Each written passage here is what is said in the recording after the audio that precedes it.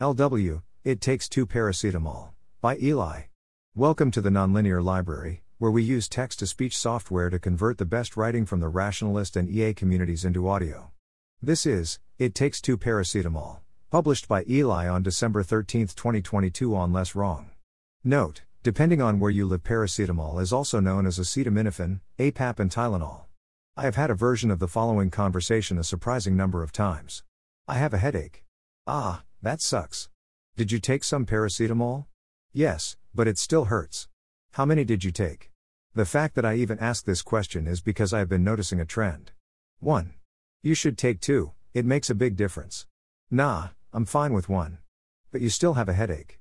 Yeah, but it doesn't make much of a difference. Paracetamol just doesn't work that well for me. Everyone is free to choose how many paracetamol they take, but I've always had this hunch that there is a big difference between taking 1 or 2 paracetamol. Where taking 1 is almost no effect on my headaches, but taking 2 makes a big difference. Effectively, I'm making 2 claims. 1000 mg paracetamol works better than 500 mg paracetamol. 500 mg paracetamol doesn't work much better than placebo. Today I chose to finally resolve this mystery and laugh in the face of my friends. Or I will admit in shame that I was wrong. Claim 2, 500 mg versus placebo.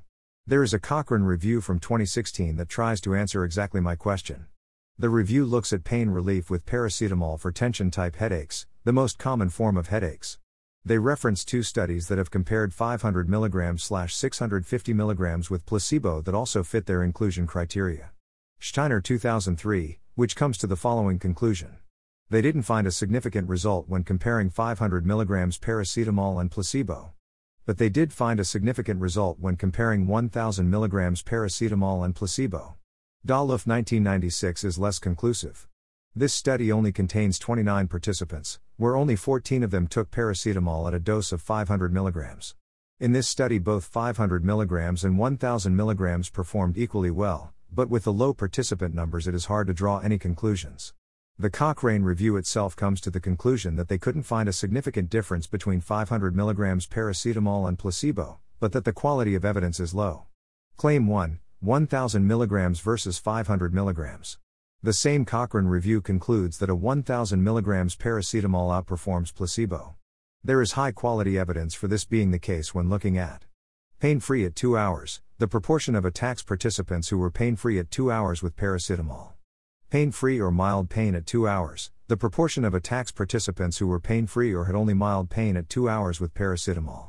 There is moderate quality evidence for this being the case when looking at pain-free at 1 hour, the proportion of attacks participants who were pain-free or had only mild pain at 1 hour with paracetamol.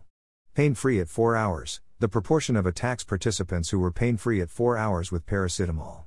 Although it might seem that I'm moving towards a clear win for my case, I'm afraid I have to highlight one interesting point which is exemplified by the work of Steiner 2003. Their data leads to 3 seemingly incompatible statements.